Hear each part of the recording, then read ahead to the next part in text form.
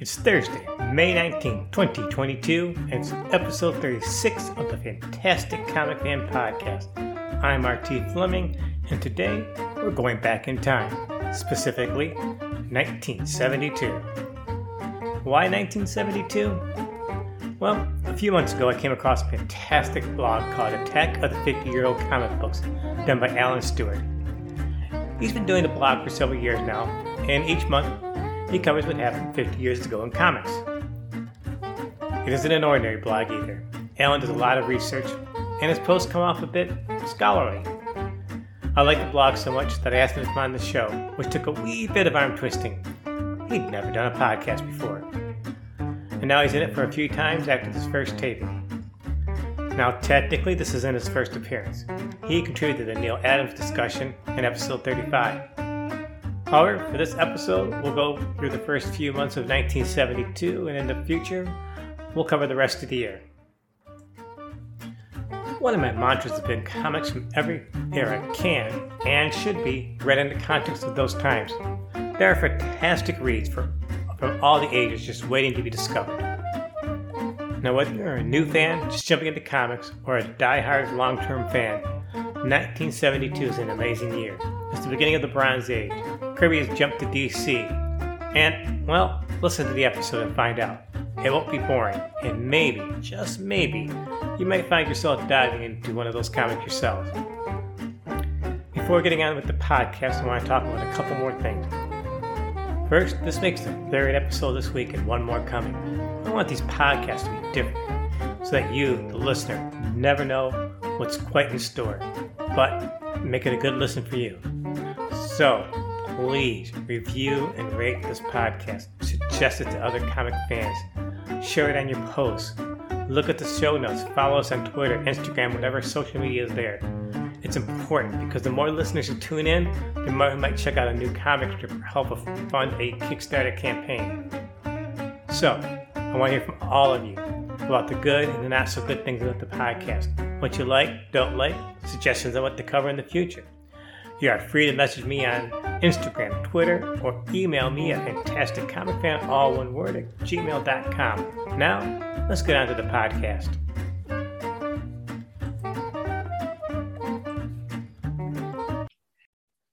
Today, I'd like to welcome Alan Stewart, who does a really unique niche blog called Attack of the 50-Year-Old Comic Books. You can probably search it, but you can also find the link to it in the show notes and at the website, fantasticcomicfan.com. So, Alan, I usually ask the guests, what was their first comic book experience, or the first comic books that really introduced them to comic books and got them going? Right. Well, actually, I do discuss this on the blog. In their very earliest posts from 2015, but I'm not sure exactly what the very first comic book I read was. The oldest one that I owned that I know I got new, as opposed to like as a back issue later, was a Dell comic about Smokey the Bear. Really? And I probably got that, yeah. And I may have been like, I think it came out in 62. So I was not old enough. I would have been, I would have been 5. I wasn't old enough to have gotten it for myself. Probably my parents got it. My father was a forester, the Mississippi State Forestry Commission. And so Smokey Bear was sort of like, the mascot of the house. So that's one. And then there may have been some earlier like Gold Key TV tie-ins like Daniel Boone or something like that. But the first comic I remember buying for myself was Superman 180. It came out in August 1965. And as I said, that's not necessarily the first comic I ever read, but it's what I think of as my first comic book. Because it registered, it's stuck in your head. It's the one that got me hooked. Yeah. Gotcha. And it was I'm actually looking at the cover. It's got Superman being swung around with a bunch of looks like almost like Hawaiian girls. It's got a Kurt Swan cover on it. Right. It's a Kurt Swan cover of Superman like being like tossed about by some young, fairly scantily clad woman. And, you know, I don't know what psychosexual effect that had on me at age 8. Gotcha. Maybe He's actually in the island of Florina, which is the only appearance in it in the South Pacific. Right. So, right. What ever possessed you to do this blog? Well, it actually was thinking about that comic book, or realizing, I guess sometime in 2015, I realized that I must be coming up on the 50th anniversary of when I first started really reading comics, really buying comics. And that it was just an impulse. I thought, well, it might be interesting to do a blog for at least a little while and write about how I first started getting into comics. Just taking it as these are my reminiscences of, of what it felt like then to be a young comics fan and to be discovering these characters for the first time. Did you actually read all these comics and collect them? Yes. And it's not everything. It's not everything that I bought. It is especially once you get. How often do you post on the blog? I guess what really kind of got me going is I remembered the cover of that Superman issue. I try to post at least once a week. How much research do you do? Usually there's a post on Saturday. Oh, too much. Not enough. So, Alan, do you ever use Mike's Amazing World to put together your blog posts? Yes, that's an extremely useful resource. I discovered it probably just within a few months of starting the blog back in 2015. And I discovered that I could just use that, basically just go month by month and compare what the site had to what I remembered buying. Not necessarily what's still in my collection, because I have sold or lost a few things over the years, but I have a pretty good memory for what I bought. Just looking at a cover, so I was able to kind of just create a spreadsheet fairly quickly of just, okay, this is all the stuff that I got, and part of the ones I want to write about. There are some months when there are more comics that I'd like to write about than I have time, and there are others that it's like, can I actually get something? Can I get like 4? Because you like to post at least weekly. At least I do. And there are some months, and actually there's a period that I almost stopped buying comics from late 1969 through like late spring, early summer 1970. And I can't tell you exactly what it was. I think part of it was Marvel going briefly to a policy of no continued stories. Yeah, that stuff is I read some of those old issues back then, and even I can't believe we're doing self-contained stories. It was a terrible idea. Apparently, it was Martin Goodman's idea, who was the publisher of Marvel at the time, because I don't know, he had trouble following the continued stories or something. But it didn't last all that long. I think that was one factor. There may have been other things that I don't remember all that well over 50 years later. But anyway, you don't have the memory of what do you mean you don't have a good memory? That's only we're only talking about the late 60s, early 70s. Exactly. I remember better than some of my peers. I have people who are about the same age as I am, and have been reading comics almost as long, who will say, I can't believe that you actually remember, picking that up or what you felt about it at the time. And there are key comic books going back to 77 and 78. Mm-hmm. And I can remember seeing them and buying them and picking them up and knowing, you're right. It's like, but I can't remember what I had for dinner yesterday. But I can tell you, where I got a certain comic book from. So How old were you in 1972, the year that we're going to talk about? I was 14 until July.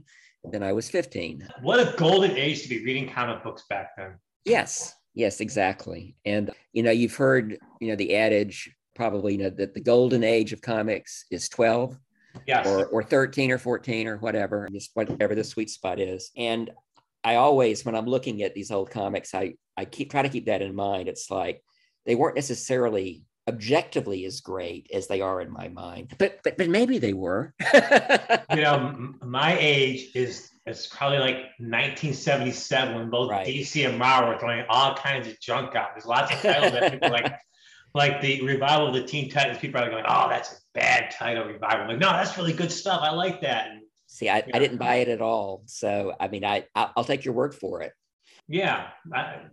14. When we start reading comic books, that's always one's golden age. Yeah. Um, I so revisited the Teen Titans, that run of Teen Titans briefly. Or I should say I visited it because I didn't read it originally, but I visited it. I guess it was last year when I did my history of Narc. You remember Narc, yes, the caveman character? yes. It's sort of, yes. I was doing I did a post on the issue of Teen Titans. Where was he in Rebirth and Death Metal and all that? I haven't seen him anywhere lately. Oh writer Tom King killed him off in Heroes in Crisis a couple of years ago. So, but yeah, if you want the whole story of Narc, that particular blog post, whatever issue of Teen Titans that was, I remember last year. So, and I'm digressing. We're supposed to be talking about 1972. I know, and yeah. So yeah, let's talk a little about 1972. I noticed that in the this is a time when, especially DC, were experimenting with their formats. They had a 100-page format for 50 cents. And a 52-page format for like 25 cents. Do you remember buying those? Do you remember buying them extra issues, them big issues? Oh, sure. And that must have been really good bang for the buck, because 10 years later ish, when DC started doing their dollar comics, I'm like, oh my gosh, 80 pages for $1, and I'm 35 cents for regular comic books. Right. And here comic books are 25 cents, and you're like, oh my gosh, for another 50 cents, 25 cents, I can get, this many more pages. Yeah, it's a really interesting period. DC jumped to 25 cents, 48 pages, I want to say June of 1971. So at the beginning of 1972, they've been doing it for, about a year, or excuse me, half a year. They end up doing it for 11 months before they throw in the towel. Marvel went to 25 cents, 48 pages, basically for just 1 month in August of 1971. A couple of books were 25 cents for longer than that, Conan the Barbarian and a couple of others. But by and large, and some people say that Martin Goodman did that on purpose to stick it to DC. Something must have worked, because Marvel's been number one. So what was the big since 1972? 72. I'm sorry. What was the big title that people don't realize came out in 1972 of January? In January, well, for me, the big title of the year is Jimmy Olsen 147. Yes. This is the period when Jack Kirby was writing and drawing Jimmy Olsen. Was this his first issue? No, this is actually his next to last. Really? But this is his next to last, but what makes it special is that this is the issue in which Superman goes to Supertown. This actually follows up on a plot thread he'd left hanging at the end of the first issue of Forever People back in December 1970.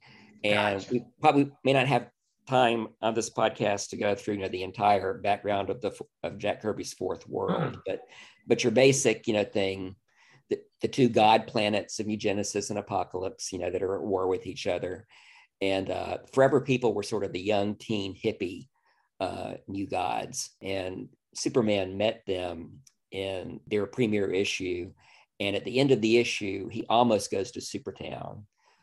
He's flying through the boom tube, which is like this teleportation vehicle, and he can see it, he can glimpse it, and he wants to go there because this is a world, a city where everybody is superpowered like him, and he won't feel as alone. But at the end, he realizes that there's stuff happening on Earth. They need me. I can't go. One day I'll go. And Jimmy Olsen 147 is the day, or is the story in which he finally gets there. I'm looking at the Mike's Amazing World, which is, like we said, is a great resource. It had a circulation of 300,000. Jimmy Olsen did at the time. Yeah. And that was considered bad. I mean, right. Most publishers now would sell half their souls to get a 300,000 print run.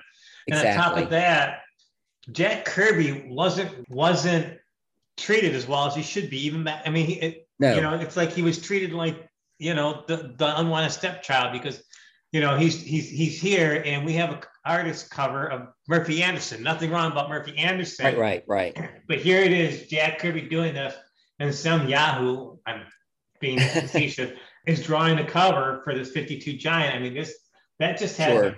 really Yeah, sticking it was the whole thing with Jimmy Olsen was funny because it was like, they put Kirby in the very first issues, they put Kirby is coming, like it's this Yes. banner thing, or Kirby is here, rather, when Jimmy Olsen finally came out, because that was his first new book for DC. But then it's like they didn't let him do the covers. They had like Neil Adams covers, and I mean, good covers, but it was like, if you're going to promote the book as being, we have Jack Kirby now, we got him from Marvel, he's here. And you're probably familiar with the fact that they redrew virtually all of the faces of Yes. Superman and Jimmy Olsen. I mean, or any of the traditional like super characters like Perry White, Lois Lane, when they showed up, they'd be redrawn. He handled that so gracefully throughout his career.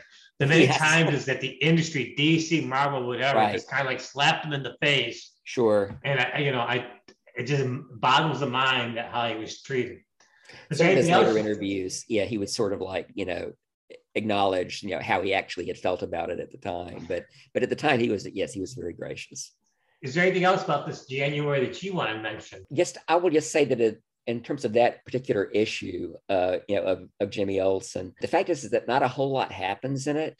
No. It's a big payoff, but basically what happens is that he gets there and kind of bumbles around, meets people, makes dumb tourist mistakes, sits down on a park bench, with Highfather, who's the ruler of the New Gods, and he doesn't, know that's who it is. And finally, I guess I can just, should go home now. There are people who need me, and Highfather says, I think that's a good idea. Actually, your friend Jimmy Olsen needs you right now. So he doesn't say Jimmy Olsen's name, but that's the gist.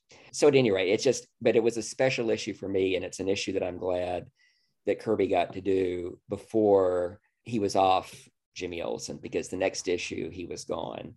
And from what I've read, he was never all that crazy about the assignment. He'd rather work on his own stuff. So he didn't mind all that much, but it's still a special story. But yeah, that's my big highlight. It's not the only thing I wrote about in January, but it's my big highlight. Now, what about February? February, a couple of really interesting things that happened in February. Let me pause for a second. People are like, why are you talking about 1972? I'm like, well, because 1972, like a lot of the years, has some really key things that happen in it that if you're a comic collector interested in the comic industry, you should actually read these things, because every comic book should be read and enjoyed in context of the times. You're not going to read a Bronze Age comic the same way you're going to read a comic book that you just got off the shelf at your comic book store. Right. Some context is used. So anyways, go on with this issue. This is a good example. Green Lantern 89 was the last issue of Green Lantern for a long, long time. Was that the Denny O'Neil and Neil Adams one? Yes. This is the last issue in the fabled run by Denny O'Neil, the writer, and Neil Adams, the artist, who sadly has just recently left us. Yeah, we should pause for a second. We're taping this on the day that Neil Adams died. And I'm not sure when this podcast is going to go out. But yeah, his death, it's just mind-boggling that we lost him so quickly and unexpectedly. But yes, if you have not read the Green Lantern Green Arrow run that he did with Denny O'Neil, you are truly missing out. Am I not wrong? You are not wrong. There are people who find it, preachy, a little heavy-handed in terms of its approach to topical issues, but it really, but you have to really see the context of the time. A lot of DC books at the time turned out to be preachy. I was looking at some old Flash books and even Justice League, and I'm like, oh my goodness. Yeah. Do we need to be so preachy about things? But yeah, it's gone on to become an iconic run. Right. And it was it was very striking to be a young person at that time. I mean, it was meaningful to all of a sudden have characters like Green Lantern, Green Arrow, the Justice League, whatever, talking about these issues that you were learning about on the news. My joke, I didn't have a pristine copy of Green Lantern 89 because I ended up cutting a panel out of it and using it in a project for 8th grade or whatever it was on pollution. because the issue had an environmental theme. Now, don't you feel bad about that?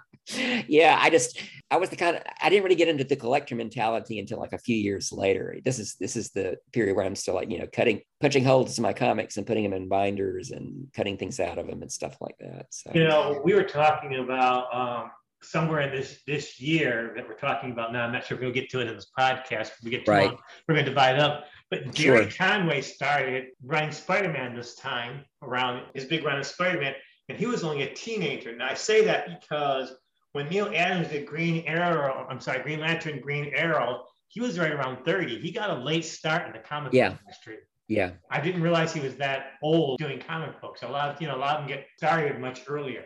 Sure. Yeah. And that's Neil Adams, I think, tried to get in like at the very end of the 50s, beginning of the 60s, and was basically told that there's no place for you. This is a dying industry.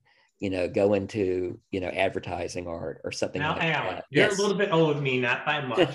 How many times in your comic book career, I'm sorry, as a fan, have you heard that the end of the comic book is coming? It's right around the corner. It's a dying industry. There's not going to be comic books anymore. Oh, so many times that it doesn't even register anymore. Basically, it's just sort of like, no, they're going to change. It's, people who are saying that, Discovery has bought, DC, they're just going to just basically do away with it. And so I don't see it. Well, here's the thing that people don't realize with DC Comics and even Marvel Comics, whether they make a profit or make a loss, that profit or loss is so small compared to the billions of dollars of revenue they do every year that loss or that whatever, that is a rounding error. I mean, really. Sure. And the thing is, it's still, the ideas for the movies have got to come from somewhere. It's like, even if it's just, even if the comics are nothing else except just sort of like the idea farm, for the film and television and the media that actually makes money, I think it makes sense to keep them around. So, I mean, we may not like to think of it that way as comic book fans, but I think that's kind of pretty much guarantees that comics will be going forward in a form close enough to the one that we know that we'll recognize them as comic books. We were talking before we started the podcast that comic books used to be so diverse. I mean, we were talking about how you had humor books, war books, Westerns. People don't realize that Tarzan used to be the hot item. It was very popular. Sure. Gokey ran it for years, right? Right. And then what happened in 72? 1972, the Edgar Rice Burroughs Incorporated folks. Edgar Rice Burroughs being the author who created Tarzan and an author who incorporated himself, I think sometime in the 40s or maybe even the 30s. Very, very smart guy. But anyway, he's gone by now, but of course, in 1972, but his estate, his corporation, still like looking to make all the profits they can. And apparently Gold Key just wouldn't put out enough material. They were selling material overseas and they're just trying to get Tarzan was, I think it's harder for younger people to realize. I mean, everyone still knows who Tarzan is. Everyone recognizes the name of the character, but I mean, he was pretty ubiquitous in popular culture, even if you didn't watch the movies or watch the TV show or read the comics or had ever read one of the books. I mean, he just, Tarzan jokes, Tarzan, sketches on TV, comedy shows. But at any rate, who's drawing Tarzan with this launch at DC? At DC gets the license and they immediately give it to Joe Kubert. Who's Joe Kubert? Because I know you know Joe and I know Joe, but a lot of people don't know Joe. They think, aren't you talking about Andy and Adam? Like, no. We're talking about their dad. Talking about their dad, who is probably still best known for his work on DC's war books. Yeah, Sergeant Rock. Yeah, all of that stuff. Enemy Ace, all that stuff which I frankly didn't read. I was not a war comics reader. So I knew Joe Kubert mostly by reputation from like seeing, I would see, his stuff on the stands. I just didn't pick it up and buy it, but I was aware of his reputation. And his first issue of Tarzan came out in February of 1972. Tarzan 207, because DC maintained the old numbering. They went back to the 40s. Let me pause for a quick second. Sure. I'm going to let people know that you can read the first Tarzan archives of Joe Kubert years from this issue all the way up through 214 on Comixology Unlimited for free. You can borrow. Yeah. And it's 200 plus pages, and I've actually read it before in the past, and his art is just stunning on it. It's just phenomenal. It was a dream project for Kubert. He had basically pretty much decided to become a cartoonist as a kid, reading the Tarzan newspaper comic strips that were drawn by Hal Foster, who later went on to do Prince Valiant in the newspaper strips. And so he wrote and drew the Tarzan feature. And the other thing that was interesting about the Burroughs license coming to DC is that they started strips on a number of other properties, if you want to call them that had been created by Edgar Rice Burroughs that I, at least in 1972, really didn't have any idea existed. Everyone knew Tarzan, but people didn't know John Carter of Mars, or Carson of Venus, or Pellucidar at the Earth's core. And so these are all strips that DC started either in Tarzan or in Korak, son of Tarzan. That's another character, Right.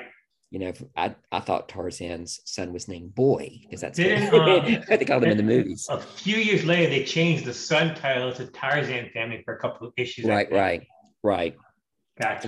And there was also a title called Weird Worlds that starts up where a couple like the John Carter and Pellucidar features got spun off into that. But you've got a number of just great artists on these strips. Old hands like Murphy Anderson, people who've been around maybe not quite as long as Murphy Anderson, but were still veterans like Gray Morrow.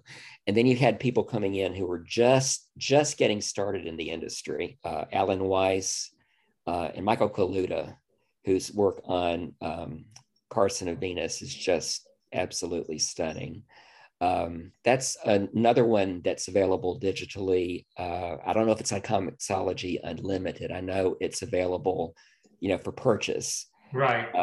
And American Mythology is the license is no longer with DC, obviously. I think Dark Horse has Tarzan.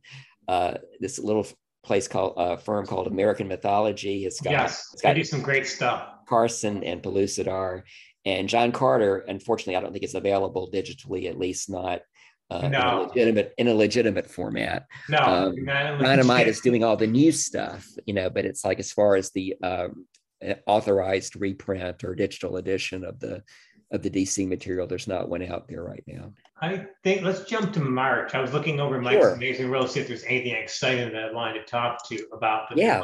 If you see something that I haven't thought about. No. I mean, we can go all day because there's just really people need to go to Mike's Amazing World and just pick a year and just you'll go down rabbit holes with this site. March of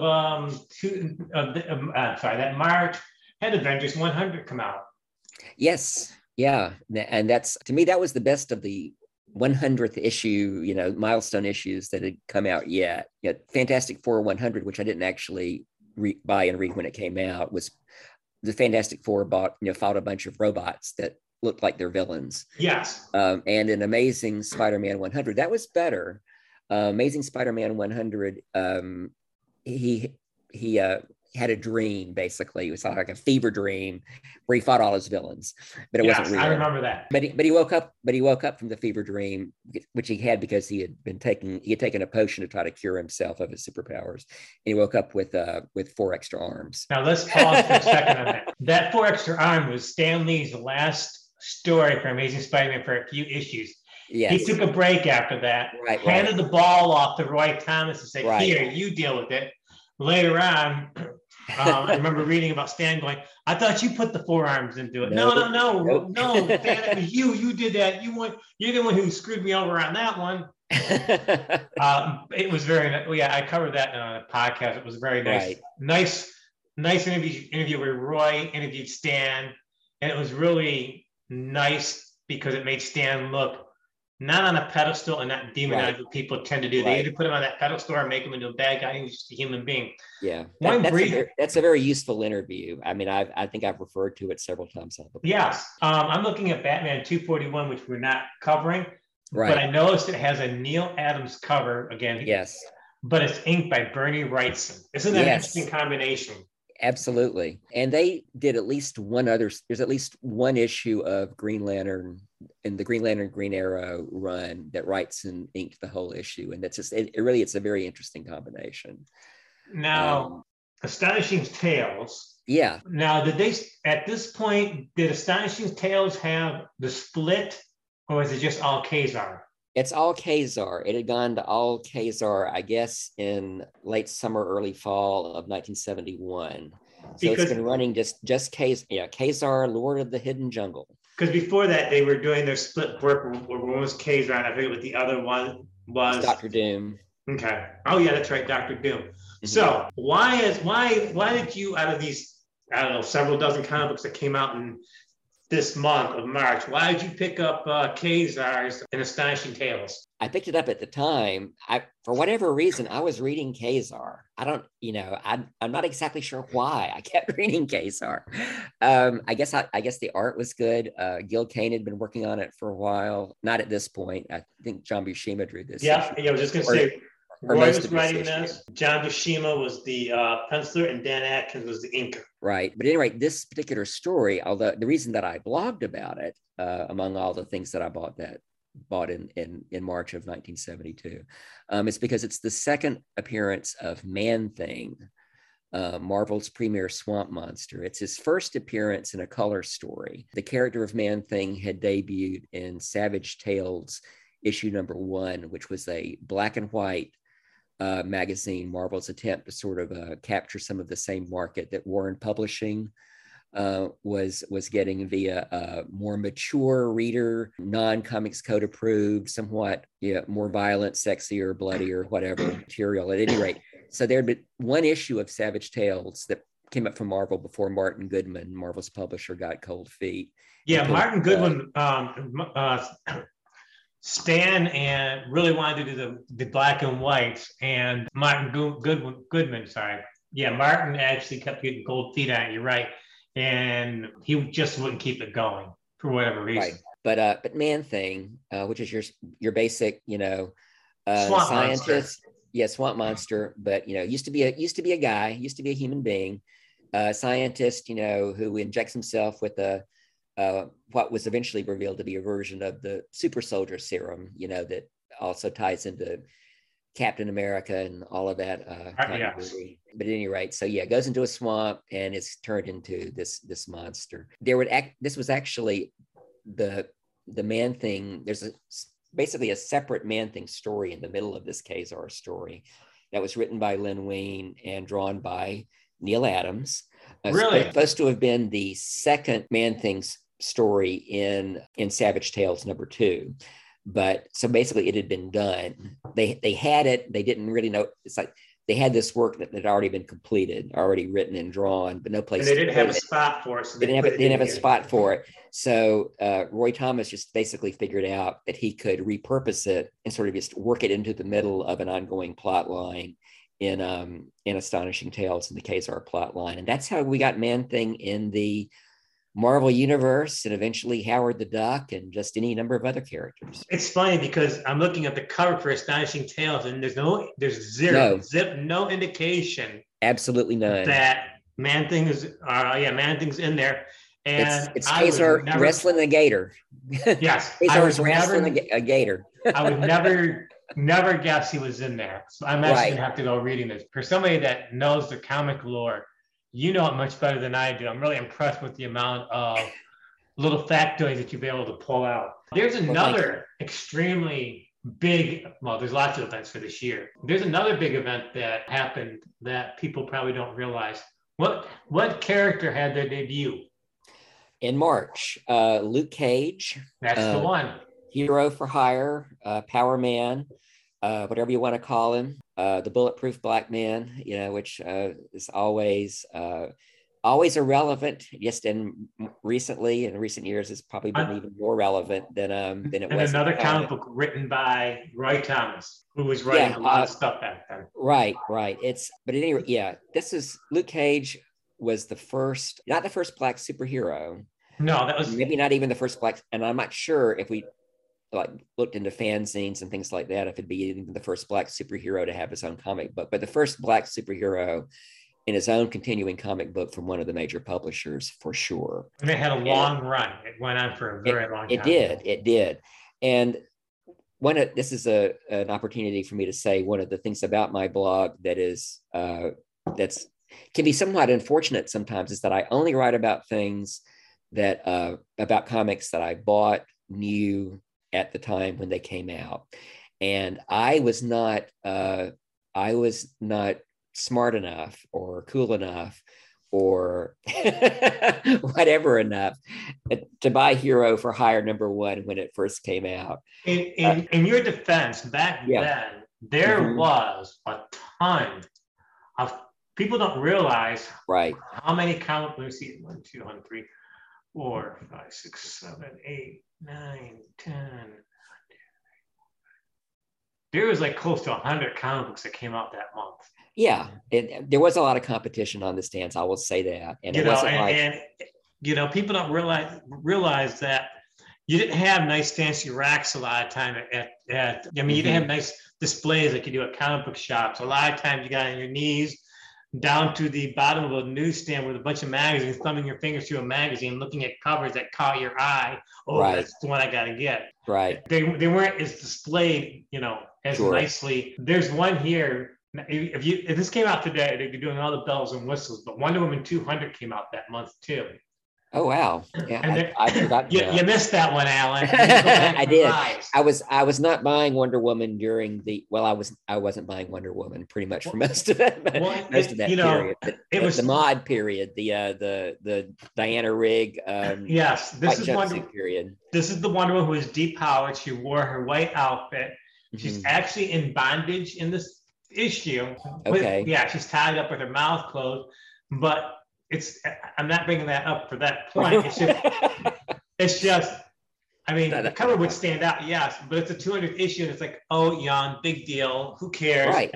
Now, they're celebrating 25, 75 issues, 50 issues, and then you got Marvel making wonky legacy numbering. Hey, this is store 750 coming out, and I'm like, yeah, okay. Yeah, by whatever count that is, yeah. And I know we mentioned Avengers 100 earlier, and we didn't really talk about it. But what was special about that issue, or one thing that made it special, and for me made it more special than say Spider-Man or Fantastic Four, is that it included every character who'd ever been an Avenger, even if it's only for like a couple of panels, like the Swordsman. In one comic. And of course it'd be much larger cast today if they did that than it was in Avengers 100. Yep. But it was beautifully drawn by Barry.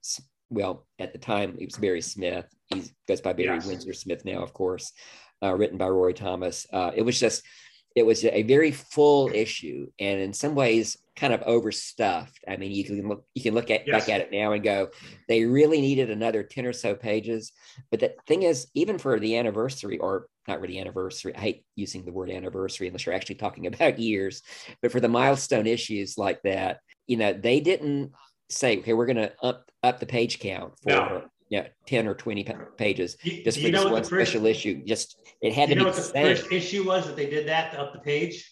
I think it was Fantastic Four 200. Yes, and it was I believe and Marv Wolfman had to convince Marvel to up the pages. Right, he had to talk him into it. Now, of course, it kind of goes without saying. And like you say, I think they did Avengers 750 a few months ago, and they just did Thor 750, and these things are huge. They're like practically like, I would say phone books, but nobody knows what a phone book is anymore. But. My podcast, I try to cover digital comics, and there's so many comic books that we can only briefly mention because it's outside my niche. But I will say that Marvel and Archie does an astoundingly fantastic job of archiving their older comics. DC Not so much. There's Not so much. so much. No, there's so much good DC in the Bronze Age that is just not archived yet. And fans are really missing out because, I mean, you recently, just to change the topic real quick, recently Marvel archived all Defenders, the whole 150 issues. There's this big chunk, like between 70 and 90, 75, whatever, that you didn't have. Now you have this big chunk that you can read over time from the beginning of the issue number 1 through 150 without having to go through comic shops, without having to go find trades, without having to worry about damaging issue number 2 that's worth X amount of dollars. That's right. That's why I like these digital formats, because you can sit there and really get into characters and the stories. Yes, go out to the comic book shops and buy your heart out. That's what you should do for these older things. These platforms, Marvel Unlimited, and even DC to a certain extent, they're great platforms to check out some of these older comic books. Absolutely. You know what? I think we're going to pause here. We did January through March, and we are going to make this a continued podcast and pick it up with the month of April. I'm not sure exactly when. Okay. Alan Stewart from this blog. What is your blog again? Attack of the 50-Year-Old Comic Books. That is a very fantastic name for a blog. Thank you so much for joining me. The blog and information on some of the comic books we talk about will be in the show notes and especially on the website, fantasticcomicfan.com, all one word. Hope you enjoyed this trip down memory lane in 1972. Thanks, Alan. Thank you for having me, Ron. I've enjoyed it.